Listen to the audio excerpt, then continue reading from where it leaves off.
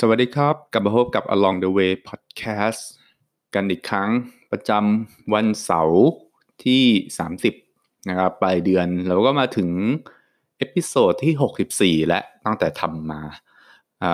าสำหรับคนที่จะมีความคิดเห็นหรือฟีดแบ็กใดๆนะครับก็มีทั้งตอนนี้ช่องทางก็มีทั้ง Facebook Instagram นะครับ KONGWIZ นะครับถ้าเกิดมีมากๆจะเปิดไลน์ Official ไว้นะครับวันนี้เสียงอื้อๆหน่อยนะครับก็ช่วงหลังๆจะเป็นเสียงแบบนี้เยอะหน่อยต้องขออภัยด้วยนะครับเราก็จะมาต่อกันนะครับในหนังสือที่ชื่อ The Hard Thing About Hard Things นะครับก็คือเป็น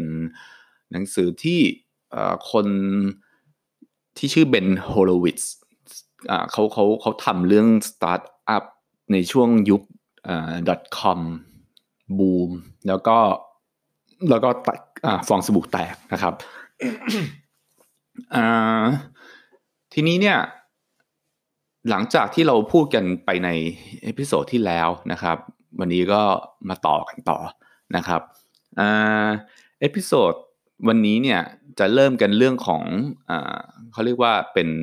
chapter ถัดไปที่เรียกว่า concerning the going concern นะฟังไม่รู้เรื่องไม่เป็นไรเขาบอกว่าหลังจากที่ startup เนี่ยเริ่มค้นพบเขาเรียก product market market fit คืออะไรก็คือว่าเป็นอย่าง startup เนี่ยเขาก็ต้องทำ product นะแต่ product มัน fit ก็คือมีความพอดีกับตลาดที่ต้องการมันหรือเปล่าทีนี้พอ startup ค้นพบผลิตภัณฑ์ที่ตรงกับความต้องการของตลาดแล้วเนี่ยมันก็จะได้สู่สภาวะการเติบโตนะครับอย่างก้าวกระโดดนะครับจากบริษัทที่เป็นขนาดเล็กไปสู่องค์กรขนาดใหญ่องค์กรขนาดใหญ่ก็หมายถึงว่าอาจจะมีพนักงานหลักพันหลักหมื่นนะครับซึ่งการที่ไปสู่องค์กรขนาดใหญ่เนี่ยจะมาพร้อมกับการเปลี่ยนแปลงของโครงสร้างองค์กรเสมอซึ่งเทคนิคในการจัดการเนี่ย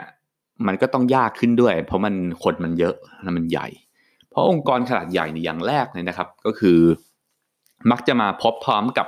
ปัญหาการเมืองภายในที่รุนแรงขึ้นแล้วก็เมื่อพนักงานหรือผู้บริหารที่เป็นระดับสูงเนี่ยพยายามสร้างความสำเร็จนะครับให้กับตัวเองนะครับด้วยเส้นทางที่อาจจะไม่ใช่ผลงานหรือฝีมือของตัวเองเนี่ยคือมันมีการเมืองเกิดขึ้นนะหลายคนอาจจะคุ้นเคยนะครับทำงานแล้วมีเพื่อนร่วมงานนะหรือมีผู้บริหารบางคนเนี่ยชอบเคลมผลงานตัวเองนะแต่ว่าไม่ได้เป็นฝีมือของตัวเองนะครับซึ่งตรงนี้เนี่ยเขาก็จะเขาพูดถึงการแก้ปัญหาไว้นะครับ2ข้อหลักๆในเรื่องนี้คือว่าคือเขาอยากจะให้คัดเลือกนะครับพนักงานนะครับแล้วก็โดยเฉพาะผู้บริหารที่เป็นระดับสูงเนี่ยที่ให้ความสำคัญนะครับกับความสำเร็จที่เกิดขึ้นเนี่ยกับทีมงานนะครับคือบางครั้งเป็นความสำเร็จที่เป็นความสำเร็จใหญ่ๆโดยมากเนี่ยมันต้องใช้คนมากกว่า1คนอยู่แล้วนะครับไม่นับแบบที่ทำคนเองทำด้วยตัวเองคนเดียวนะหมายถึงว่างานใหญ่ๆมันมักจะต้องใช้คนมากกว่านั้นอยู่แล้วคนที่ให้ความสำคัญกับทีมงานมากกว่านะครับมากกว่าความสำเร็จส่วนตัวมากกว่าความก้าวหน้าส่วนตัวแต่ดูว่ามันความสำเร็จเนี้ยมันให้อะไรกับองค์กรบ้างเนี่ยดูว่าผู้สมัครนั้นยกความสำเร็จเนี่ยให้กับตัวเองเคลมว่าตัวเองเป็นคนทำเป็นหลักหรือให้กับทีมงานนะฮะตรงเนี้ยมีผลนะครับแล้วก็ข้อถัดมาคือว่าการจัดตั้งนะครับระบบบริหารจัดการขององค์กรที่เข้มงวดแล้วก็ครอบคลุมเช่นมีการประเมินนะครับพนักงานที่มีการคัดเลือกอย่างโปร่งใสนะครับมีกรรมการในการคัดเลือกที่โปร่งใสว่าประเมินผลงานอย่างไรแล้วก็กำหนดบทบาทหน้าที่ของตำแหน่งงานเนี่ยให้ชัดเจนเรื่องนี้มันเหมือนเป็นเรื่องพูดกันง่ายๆนะทำให้มันชัดเจนอย่างนี้แต่จริงๆแล้วเป็นเรื่องยากเหมือนกันนะครับเพราะว่าพอมีองค์กรมันใหญ่เนี่ยมันไอ้ชัดเจนมันจะเริ่มไม่ชัดแหละนะครับเพราะว่ามันมีแผนกนู่นนั่นนี่เยอะแยะมากมายนะครับผม ข้อต่อมานะครับ when smart people are bad employee เขาก็บอกว่าปฏิเสธไม่ได้เลยว่า IQ เนี่ยเป็นคุณสมบัติที่สำคัญอย่างมากนะครับโดยเฉพาะเลยนะครับในองค์กรที่มีขนาดเล็กและกำลังเติบโตแล้วก็มีปัญหาที่ซับซ้อนพนักงานฉลาดเหล่านี้จะช่วยได้มากเลยนะครับแต่ว่าข้อเสียของพนักงานที่ฉลาดมากๆคือว่าถ้าเกิดว่าเขามีปัญหากับองค์กรหรือสร้างพฤติกรรมบางอย่างที่ทำให้เกิดผลเสียกับองค์กรนะ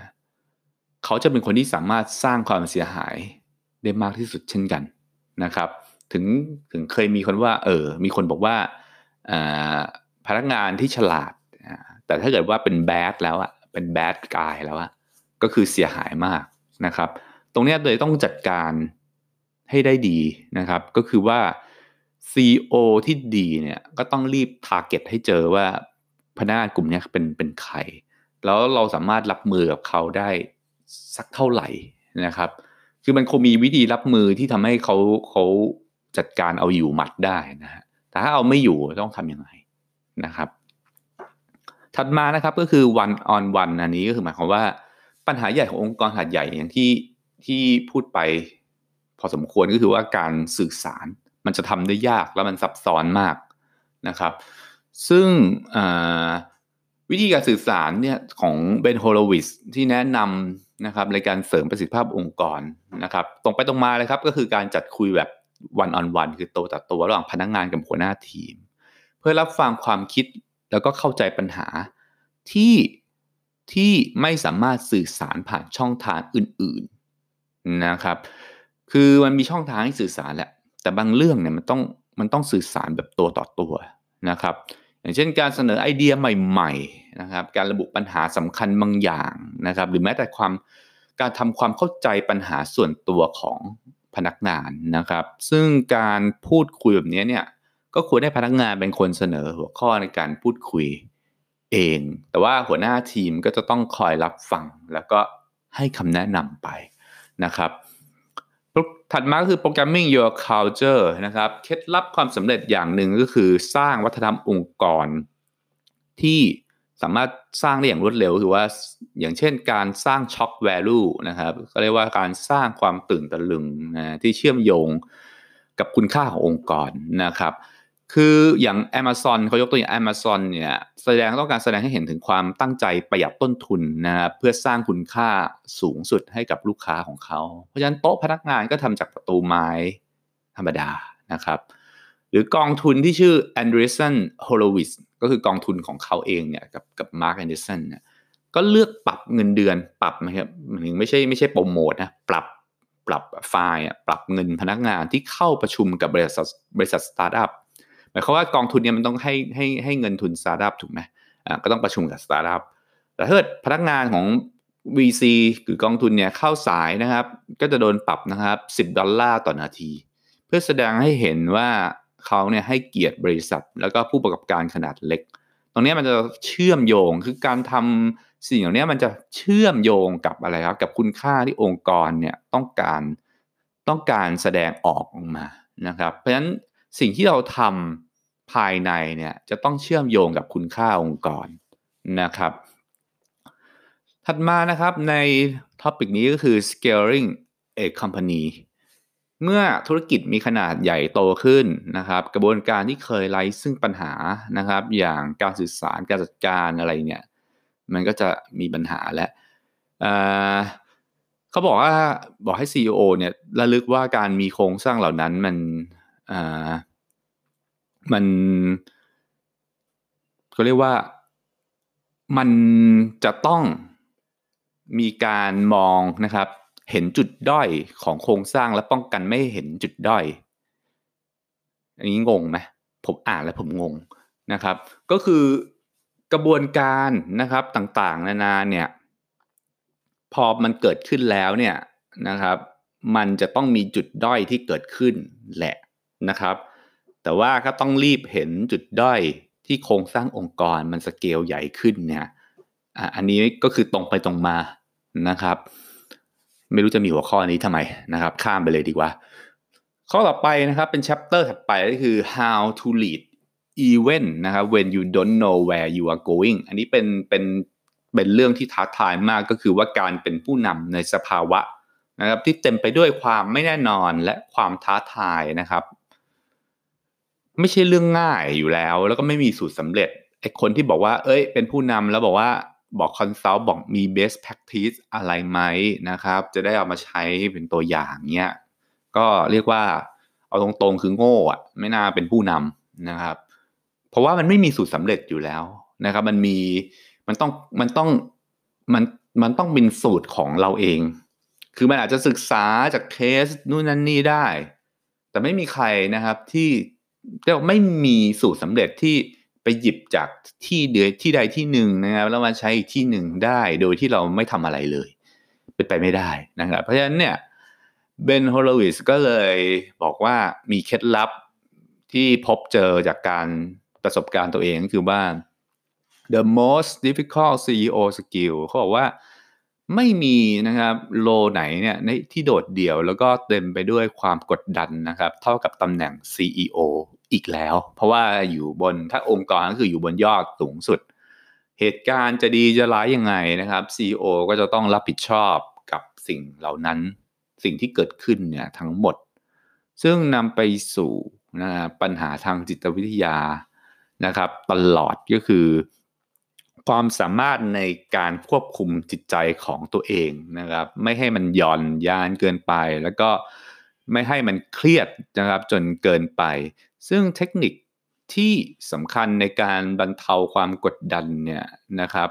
ก็คือการนะครับโฟกัสไปที่ปัญหาสำคัญจริงๆนะครับพยายามปล่อยวางพวกปัญหาจุกจิกที่เป็นปัญหาในชีวิตประจำวันเนี่ยลงไปบ้างนะครับแล้วก็หรือการสร้างเพื่อนคู่คิดนะครับที่คุยกันได้อย่างเปิดอกกันเนี่ยก็จะเป็นเรื่องที่ดีนะครับถัดมาคือ the fine line between fear and courage ก็คือการตัดสินใจที่ถูกต้องนั้นเนี่ยต้องอาศัยทั้งเรียกว่าความคิดที่ดีปัญญาที่ดีนะครับแล้วก็ความกล้าหาญ ที่จะยอมเชื่อมั่นในการตัดสินใจตัวเองค่อนข้างเด็ดขาดบางทีก็ต้องไม่ยอมฟังเสียงคนรอบข้างบ้างนะเพราะว่าก็บอกว่าผู้นำจำนวนมากไม่น้อยเลยแหละเนี่ยตัดสินใจตามกรรมการบริษัทนะครับหรือพนักงานเนี่ยเพื่อป้องกันไม่ให้ตัวเองถูกต่อว่าเมื่อการตัดสินใจมันผิดซึ่งมันไม่ใช่นะครับก็คือ CEO เนี่ยจุดสำคัญที่ต้องมีคือว่าเชื่อมั่นนะครับว่าการตัดสินใจของตัวเองเนี่ยมันถูกแต่ไม่ใช่หัวดื้อนะแต่ต้องมีความกล้าหาญตรงเรื่องนี้นะครับถัดมานะครับ follow the leader เขาบอกผู้นำที่ดีในความเห็นของเบนเนี่ยจะต้องมีคุณสมบัติอย่างน้อย1จาก3คุณสมบัติสำคัญนะครับ1ก็คือการมีวิสัยทัศน์ visionary ที่กว้างพอนะครับใหญ่พอพนักงานศรัทธาได้นะครับการมีความสามารถนะครับในการสร้างความเชื่อใจจากพนักงานนะครับก็คือ1นะครับมีวิสัยทัศน์จนพนักงานศรัทธา2มีความสามารถในการสร้างความเชื่อใจจนพอเชื่อใจปุ๊บพนักงานก็จะยอมที่จะรับฟังหรืออันข้อที่3คือการเป็นคนเก่งที่สามารถทำให้ทุกสิ่งที่พูดเป็นความจริงได้และพอเป็นความจริงแล้วความเชื่อมั่นของพนักงานก็จะตามมายกตัวอย่างอันนี้ไม่เกี่ยวกับหนังสือเล่มนี้นะครับคือของ Microsoft นะครับคุณสัตยานาเดลล่าเนี่ยจะเป็น CEO ที่มีความโดดเด่นอย่างหนึ่งคือพอเขาพูดนะครับว่าจะทำอะไรเนี่ยในงานสักงานหนึ่งเนี่ยใช้เวลาอีกไม่นานเขาทำเลยทำให้เห็นเลยซึ่งพอเป็นอย่างนี้เนี่ยความเชื่อมั่นพนักงานเนี่ยพุ่งขึ้นสูงเลยก็เรียกว่าคือทำจริงถ้าพูดก็คือทำนะครับไม่ใช่ดีแต่ปากนะครับตรงนี้ก็จะทำให้ความเชื่อมั่นของพนักงานเนี่ยจะสูงตามนะครับถัดมานะครับ peace time CEO or war time CEO สถานการณ์ที่แตกต่างก็ต้องการผู้นำที่ต่างออกไปนะครับคือ peace time นะครับอย่างที่รู้กันแปลตรงๆคือ CEO ในยามไม่มีศึกนะครับในยามปกติกับ war time คือ CEO ในยามที่สถานการณ์มันดุเดือดนะครับ เพราะว่าผู้นำส่วนใหญ่เนี่ยมันจะเป็น peace time นะครับสถานการณ์สงบนะครับการเติบโตไปอย่างปกติดีคือถ้าเกิดว่าผู้นำที่ดีก็ควรมีความสามารถนะครับในการสร้างองค์กรนะครับที่นะครับสามารถเป็นได้ทั้ง peace time นะครับแล้วก็ war time ซึ่งความจริงแล้วเนี่ยผู้เขียนก็คือเบน โฮโรวิชก็ให้ความเห็นว่าผู้นำส่วนใหญ่เป็น peace time สูงกว่าเพราะตำราการจัดการส่วนใหญ่ก็เน้นการจัดการบริหารในสภาวะปกติแต่น้อยคนที่จะสามารถทำได้ดีทั้งสองสถานการณ์นะครับเพราะสถานการณ์ war time นี้ยิ่งไม่มีสูตรสำเร็จตายตัวเลยนะครับขึ้นอยู่กับแบบกึ่นเยอะเลยนะครับผมถัดมานะครับ chapter 8อาจจะเป็น chapter สุดท้ายที่ผมจะพูดในวันนี้นะครับผ่านไปกี่นาทีเนี่ย15 นาที16 นาทีแล้วพอดีเดี๋ยวขัดนิดหนึ่งก็คือว่า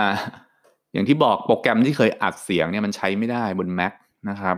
ผมเลยต้องอัดผ่านหน้าเว็บนะครับเพราะฉะนั้นจะไม่มีการรีเพย์ไม่มีการหยุดนะครับทุกอย่างที่พูดนี่คือสดล้วนๆนะครับถ้ามีอะไรที่แบบฟังไม่รู้เรื่องเนี่ยก็ไม่ใช่จริงๆไม่ใช่เรื่องแปลกขออภัย นะครับเพราะว่าไม่สามารถย้อนหรือตัดหรือหยุดชั่วคราวได้โอเคนะครับเรามาถึงเรื่องบทสุดท้ายตรงนี้นิดหน่อยนะครับก็บอกว่า first rule of entrepreneurship นะครับ there are no rules ก็คือหมายความว่า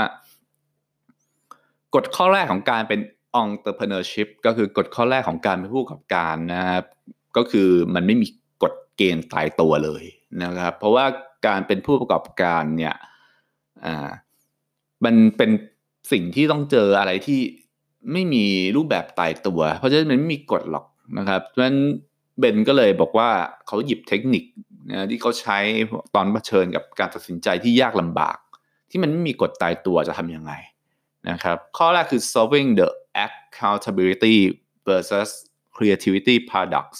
ก็คือว่าหนึ่งในปัญหาสุดท้ายนะครับของการเป็น CEO ก็คือการกำหนดระดับความหนึ่งในปัญหาสุดท้าทายปัญหาสุดยากของการเป็น CEO นะครับคือการกำหนดระดับความเข้มข้นของกระบวนการตรวจสอบและประเมินผลงานพนักงานนะครับเพราะว่าถ้าองค์กรเนี่ยเข้มงวดเรื่องนี้เกินไปเนี่ยมันก็จะทำให้ความคิดสร้างสรรค์นะครับแล้วก็ความกล้าเสี่ยงพนักงานต่ำลงนะครับคือตึงไปคือตรวจสอบเยอะเกินประเมินก็เยอะเกินนะครับเคยเห็นหลายคนอาจจะเคยเห็นองค์กรหรือผู้นำที่ลักษณะแบบนี้ก็คือเช็คแม่งทุกอย่างเลยนะครับซึ่งมันทำให้ความคิดสร้างสรรค์เนี่ยความกล้าเสี่ยงเนี่ยต่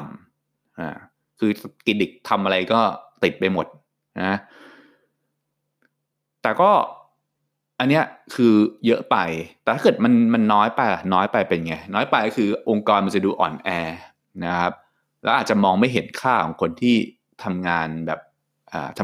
เต็มที่ทำงานแบบประสบความสำเร็จนะครับซึ่งผู้เขียนก็เลยบอกว่าการตรวจประเมินเนี่ยต้องประเมินตามความยากง่ายและผลประโยชน์ต่อความเสี่ยงนะครับมีความยืดหยุ่นอย่างเช่นว่าการที่มีพนักงานประสบการณ์สูงในการทำโครงการเดิมๆแล้วเนี่ย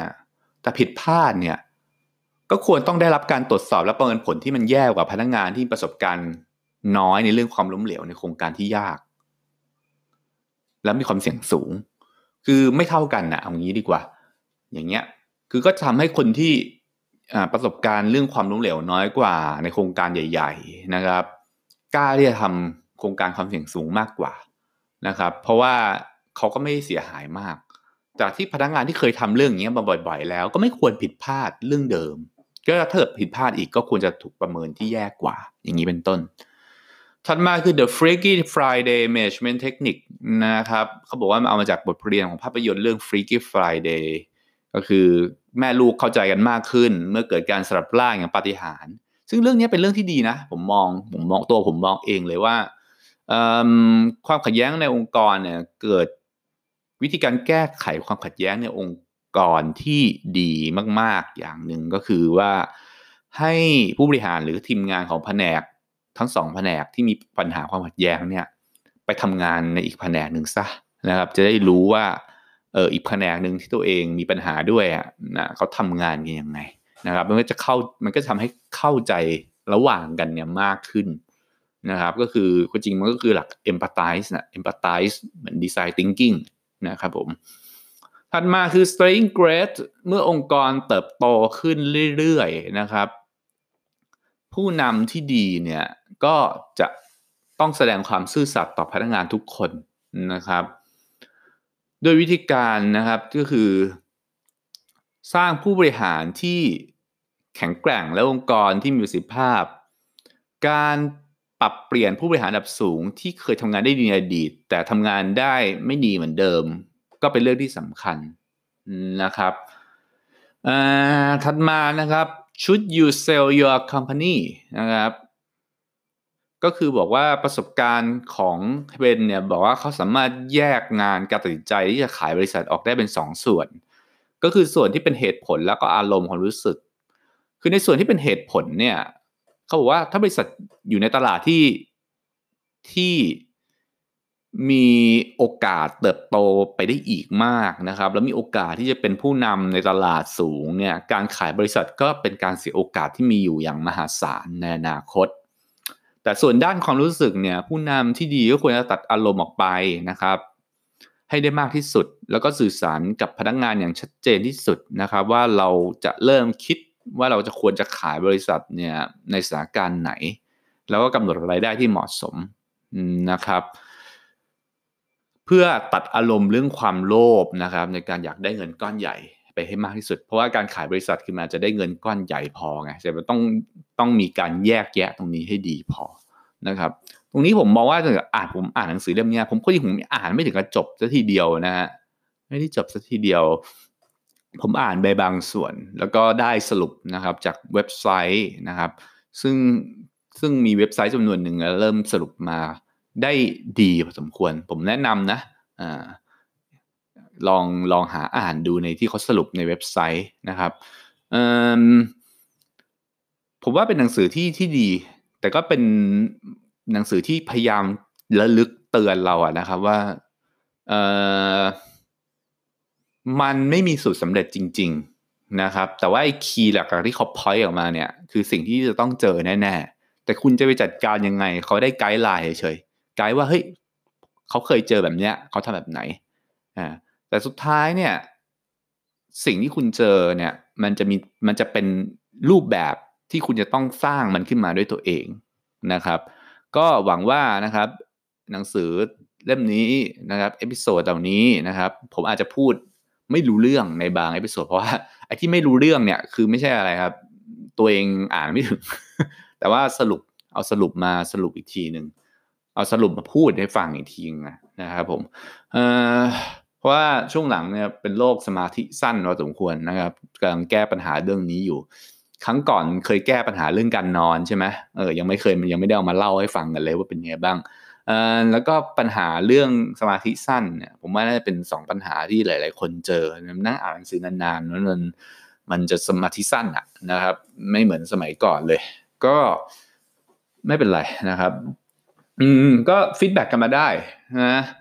คือจริงๆแล้วผมก็ชอบเล่าหมดไม่ว่าจะเป็นการสรุปหนังสือไม่ว่าจะเป็นเรื่องการท่องเที่ยวที่เคยติดค้างกันไว้นะครับเดินทางมาทั้งทีก็อาจจะอยากจะเล่าว่าแลนด์มาร์คแต่ละที่เป็นยังไงอย่างเงี้ยก็สามารถฟีดแบ็กกันมาได้ถ้าไม่ฟีดแบ็กผมก็ทำอินดี้ของผมไปนะครับก็ขอบคุณมีผู้ฟังอยู่หนาแน่นประมาณหนึ่งเช่นเคยนะครับผู้ฟังหนาแน่นก็น่าจะฟีดแบ็กมาบ้างนะครับถ้าไม่ฟีดแบ็กผมก็พูดอย่างที่ผมอยากพูดแหละโอเคงั้นก็วันนี้ประมาณนี้แหละนะครับขอบคุณที่ติดตามแล้วก็พบกันใหม่ใน EP หน้าวันนี้สวัสดีครับ